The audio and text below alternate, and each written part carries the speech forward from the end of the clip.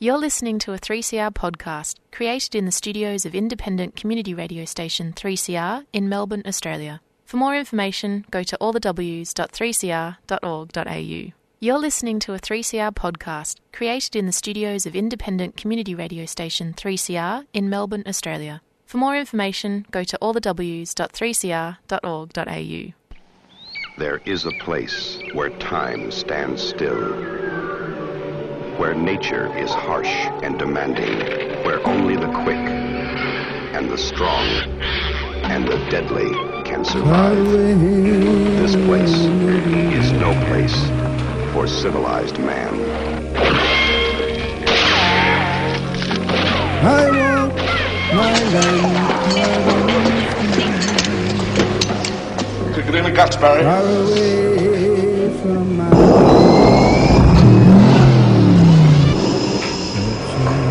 All you've got to do now is pass the Australian culture test. 3 simple questions, 3 correct answers, and you go through that doorway to the greatest little country in the world. Good morning, everyone. You're listening to Showreel here on 3CR, your community radio station, and you're with Annie.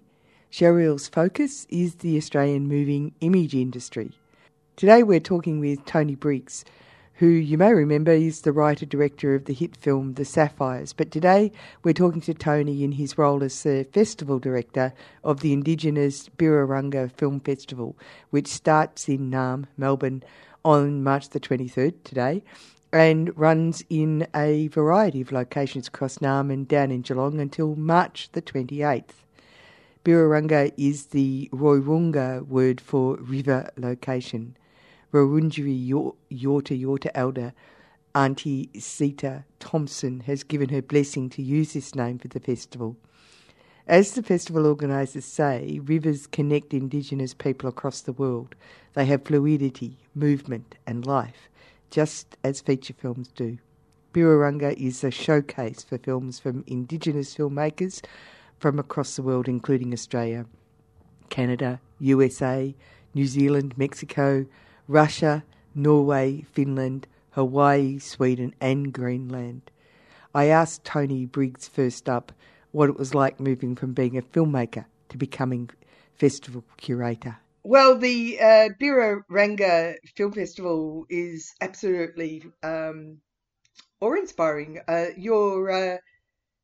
It's very impressive indeed. How did you find going from being a filmmaker to being a curator, just as a matter of interest? That's a good question. I just woke up one morning and found myself doing it. Like many years ago, I just had this, feeling that, it was something I wanted to do. I wanted to do something different, but stay within the realm of, film and the stuff that I love. And I noticed over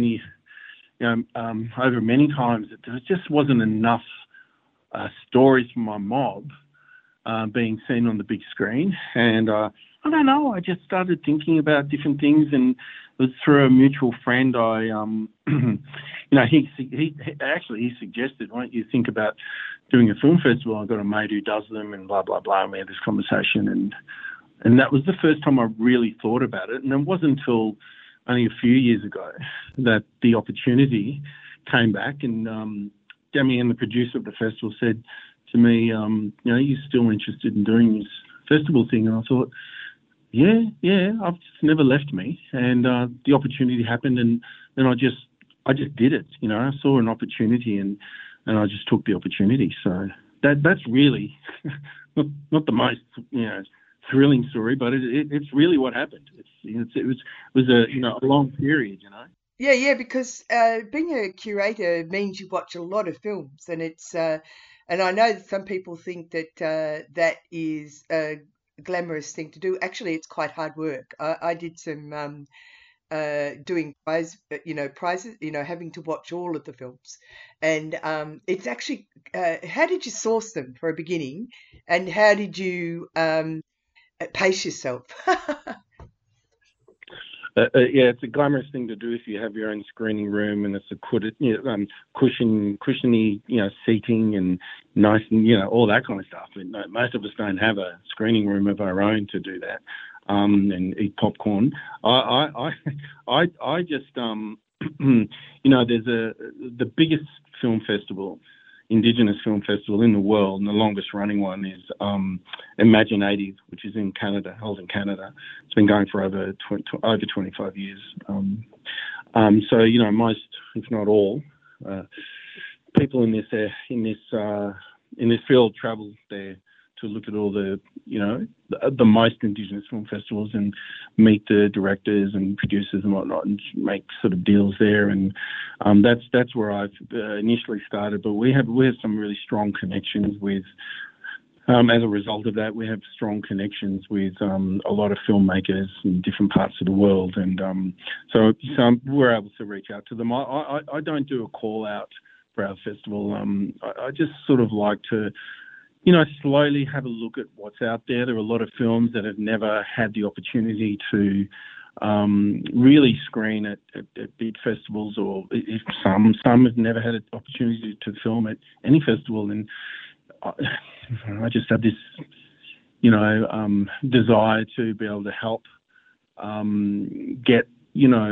help allow people to express their creativity on film and sort of facilitate is what I mean. Facilitate, people who are telling their stories. And Indigenous people generally, for the most part, don't have or have had not, and I'm talking about people all over the world, Indigenous people all over the world, have not really often had the opportunity to be able to do that on a broad scale.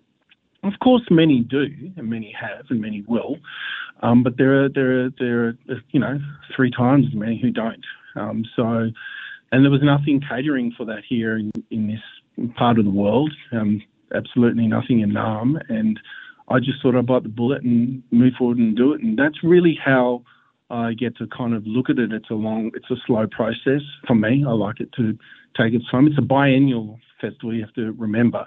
So we don't do it every year, which gives me a bit more breathing space to watch films over an extended period of time. And, people are making new things at the same time, and sometimes things pop up and you go, oh, gee, I never heard about that one or never saw that one. And that's really how it is. The program is so interesting. One of the things that is said in the blurb about Birrarangga is that it gives voice to Indigenous people, and it really shows why you need a festival like this, your programming. I mean, let's go to the shorts, Surviving Sins. You're the one who curated that directly, because there's a couple of other short programs that others took care of. But I love it. Surviving Sin. What a great title. Took me a while to come up with it. I don't know why, but, I guess it's a matter of sort of, for me, it was a matter of understanding what, some of the stories are saying. And I think, whatever the genre they are, whether they're in a short package or whether they're a feature film, but generally that's basically what happens for Indigenous people all over the world. We're survivors of sin, that has been committed upon the world, and we have copped the brunt of it because of colonisation. So to be able to be where we are and tell stories of joy and tell stories of sorrow, and in this medium that was invented by white fellas and doing it just as good and better in many cases, and telling our stories the way we want to tell them from our voice is a sign of survival. And that's why I named that package. It sort of speaks for the whole festival in many ways. The other thing that really struck me about the program was it says that Indigenous filmmaking, it's predicated on thousands of years of cultural practice, and then it's fused in film. And it sort of brings to mind people like David Gilpil, who was a master of the art. And the recognition of how film can be so useful to that expression. Isn't it true? Very true. We've lost a lot of great artists from our communities, various communities. And it's no different for the international artists who also have their great leaders in this medium who've laid the pathway for them. It's just another way for that we can, express ourselves, and the opportunity to be able to screen your works that expresses, how we love, how we laugh, why we cry, and why we fight, and how we have survived. It is an opportunity to bring us all together and tell our stories, like I said earlier, the way we want to tell them from our perspective. And it's something that is really that resonates quite well with all of the filmmaking world.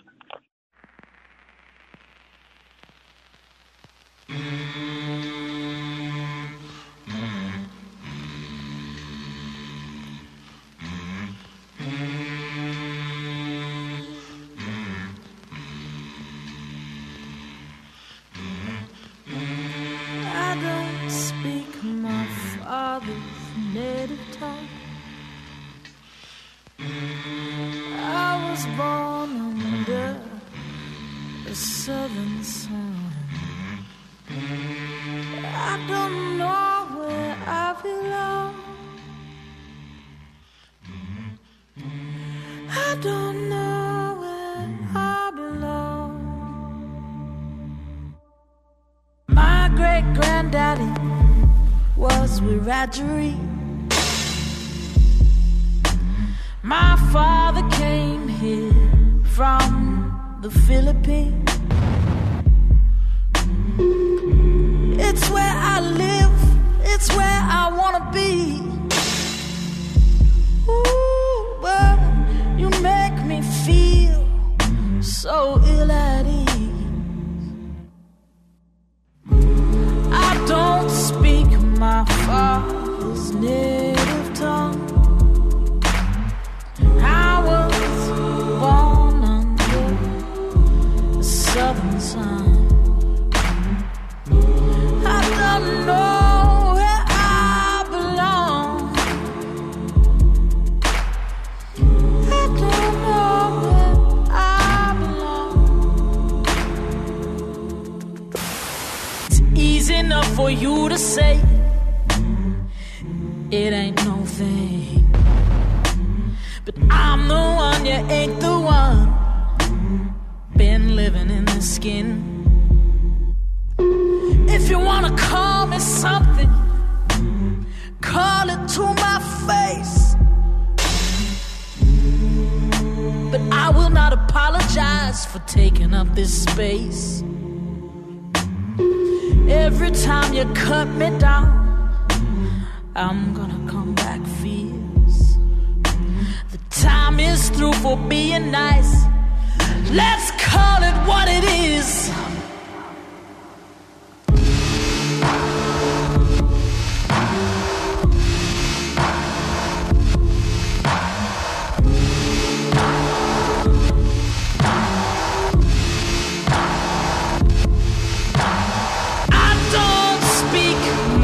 Father's native tongue. I was born under the southern sun. I don't know where I belong. I don't know where I belong. I don't speak my father's native tongue. I was born under the southern sun. I don't know where I belong. I don't know where I belong. Hi, my name's Maya Newell, and I made a film called Gaby Baby and recently a film called In My Blood It Runs. You're listening to 3CR Community Radio. You're with Annie on Showreel. We're chatting with Tony Briggs, the Festival Director for the Birrarangga Film Festival, which has its opening night tonight, Thursday the 23rd of March, at Capitol Cinema in the city, and goes to Tuesday, March the 28th. You know, also the business about making connections with people, Indigenous people from across the world, that's very powerful indeed. Yeah, well, I mean, it's this day and age, you know. I mean, and when I first started out, it wasn't as it's not easy now, but it wasn't as easy. It wasn't even sort of part of the conversation. We're busy trying to, you know, make sure that our voices were heard, and our images were seen. Back then, we're still going through that same struggle now.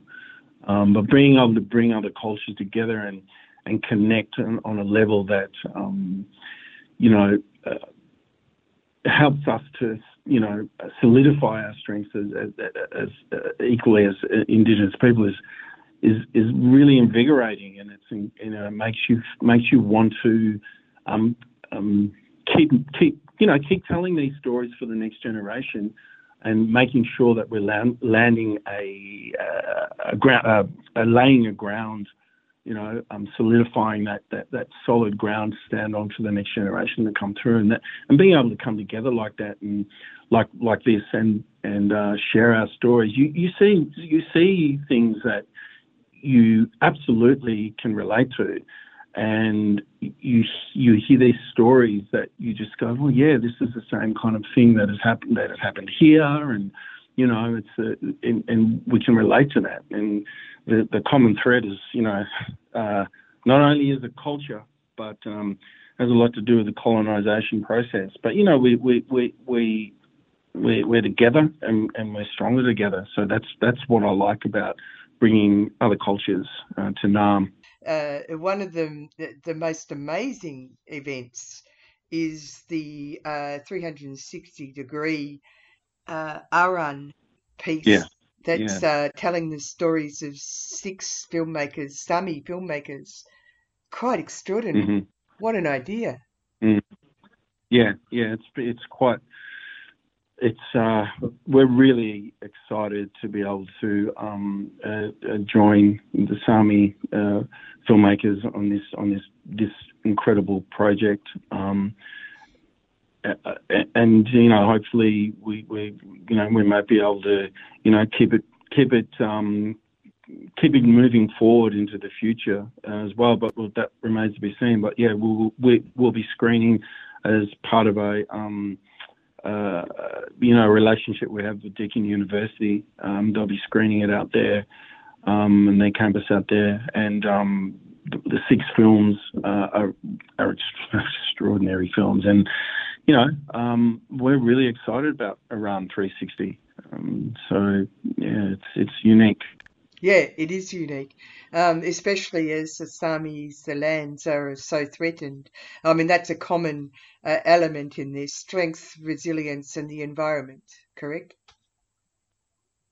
It's a common. Well, you know, being threatened and having our culture threatened is what, you know, is part of what I was talking about before. We're joined by the, you know, the similar colonizing in terms of you know, of our cultures, and that's something we absolutely have in common, and it's something that's quite a thread through every single film, really, in one way or another. And I think it's a beautiful opportunity for us to share stories and share culture through this way. Well, I've already talked about shorts. I've talked about Aran, which is just one out of the box. But there's also features, and there's quick Q&As, and there's in conversation, so people can meet the filmmaker who's made. Sweet as. Yeah, we have Jubby Clark, her feature film debut, which is a beautiful, heartfelt film. You know, you see it.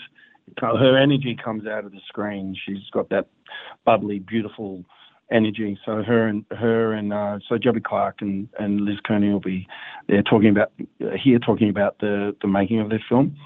And we've got United Struggle, which is it's a conversation with two of the, as it's described in the program, giants of the struggle, if you like, activism, here in this country and over in New Zealand as well. We've got Uncle Tamaiti, who's coming to join us with Uncle Gary Foley, as they talk about their very long friendship and their activism over 50 years, and how storytelling and films that can or has supported that or been a part of that as well. And Tamaiti is Uncle Tamaiti is in Muru, which is our closing night film.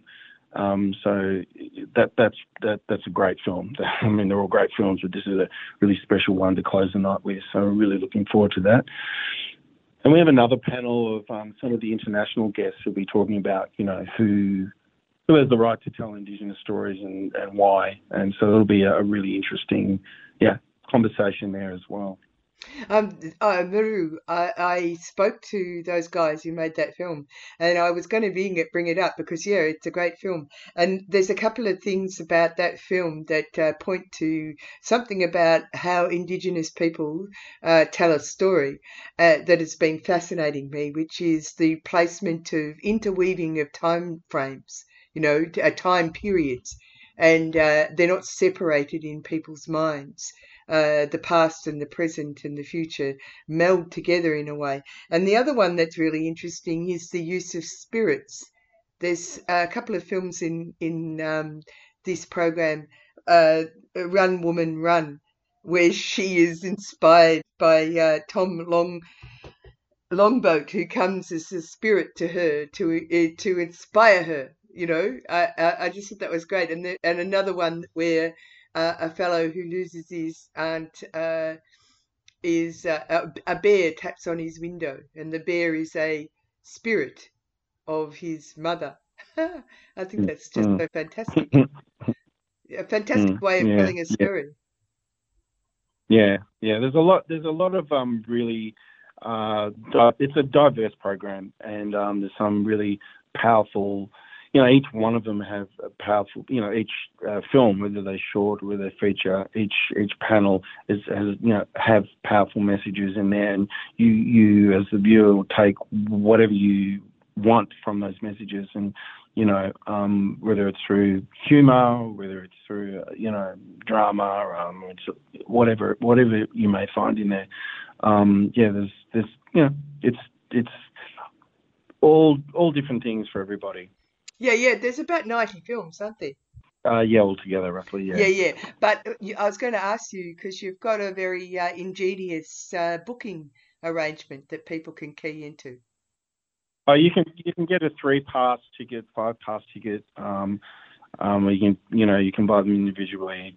They're full price tickets, or and there's different pricings. Yeah, go onto the website and you can see all that. Yeah, and also it's their locations. You've got a variety of locations.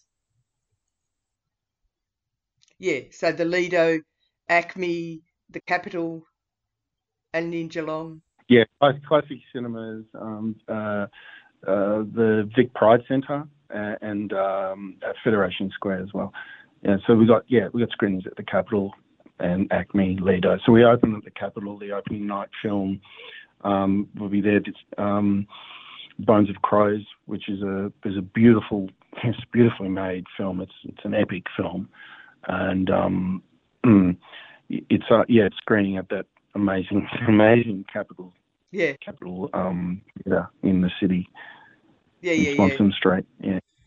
Well done. It hasn't happened yet. I'm talking to you just before it begins, but well done. Yeah, thank you. Appreciate it. Thanks for talking to me. Thanks for your time. Appreciate it. That's it for Showreel this week. We've been chatting with Tony Briggs, filmmaker and director of the Birrarangga Film Festival. Coming up next is Published or Not. I will just say something about this song before I play it. Both of my parents died last year within 3 months of each other. They were quite old, and you met them, didn't you, Daiso? They were cute, sweetest people. Cute little people. And one day last year I was over at my dad's, Mum and Dad's cottage, and Mum had Alzheimer's disease, and they were sitting out the front of the kitchen, and the kitchen window was open, and I was making a BLT or something for them. And I heard them having this really cute conversation. They're like sitting in the sun holding hands, and Mum's going, "How did we meet?" And Dad's told her the whole story, and then he finished. She goes, "How did we meet again?" And I was like, oh, poor Dad. He really wanted to get it, he really wanted to one day just let her know, like, he could work it out. And it was like, you just can't fight that stuff. So this song is about that conversation. And it's the first time I've ever played it, and I'm really nervous.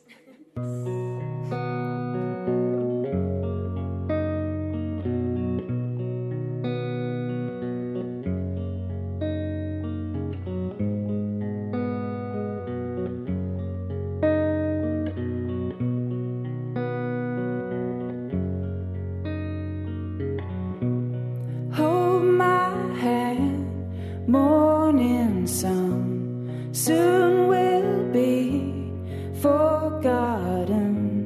How did we meet again?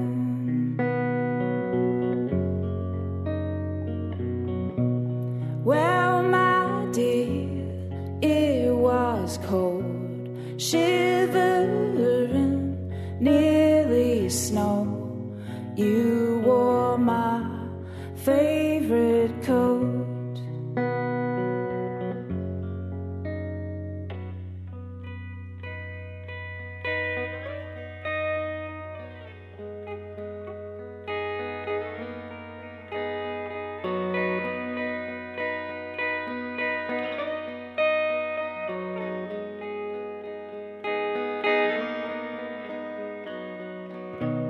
Where you had to go home, you sent records and poems. I still have them, you know.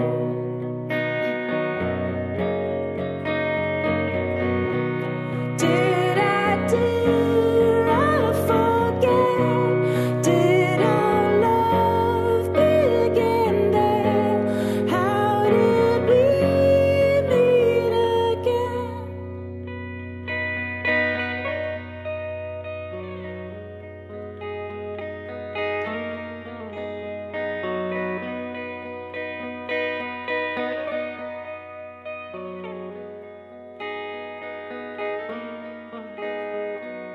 Our love is more than a reward or balm we use to soothe.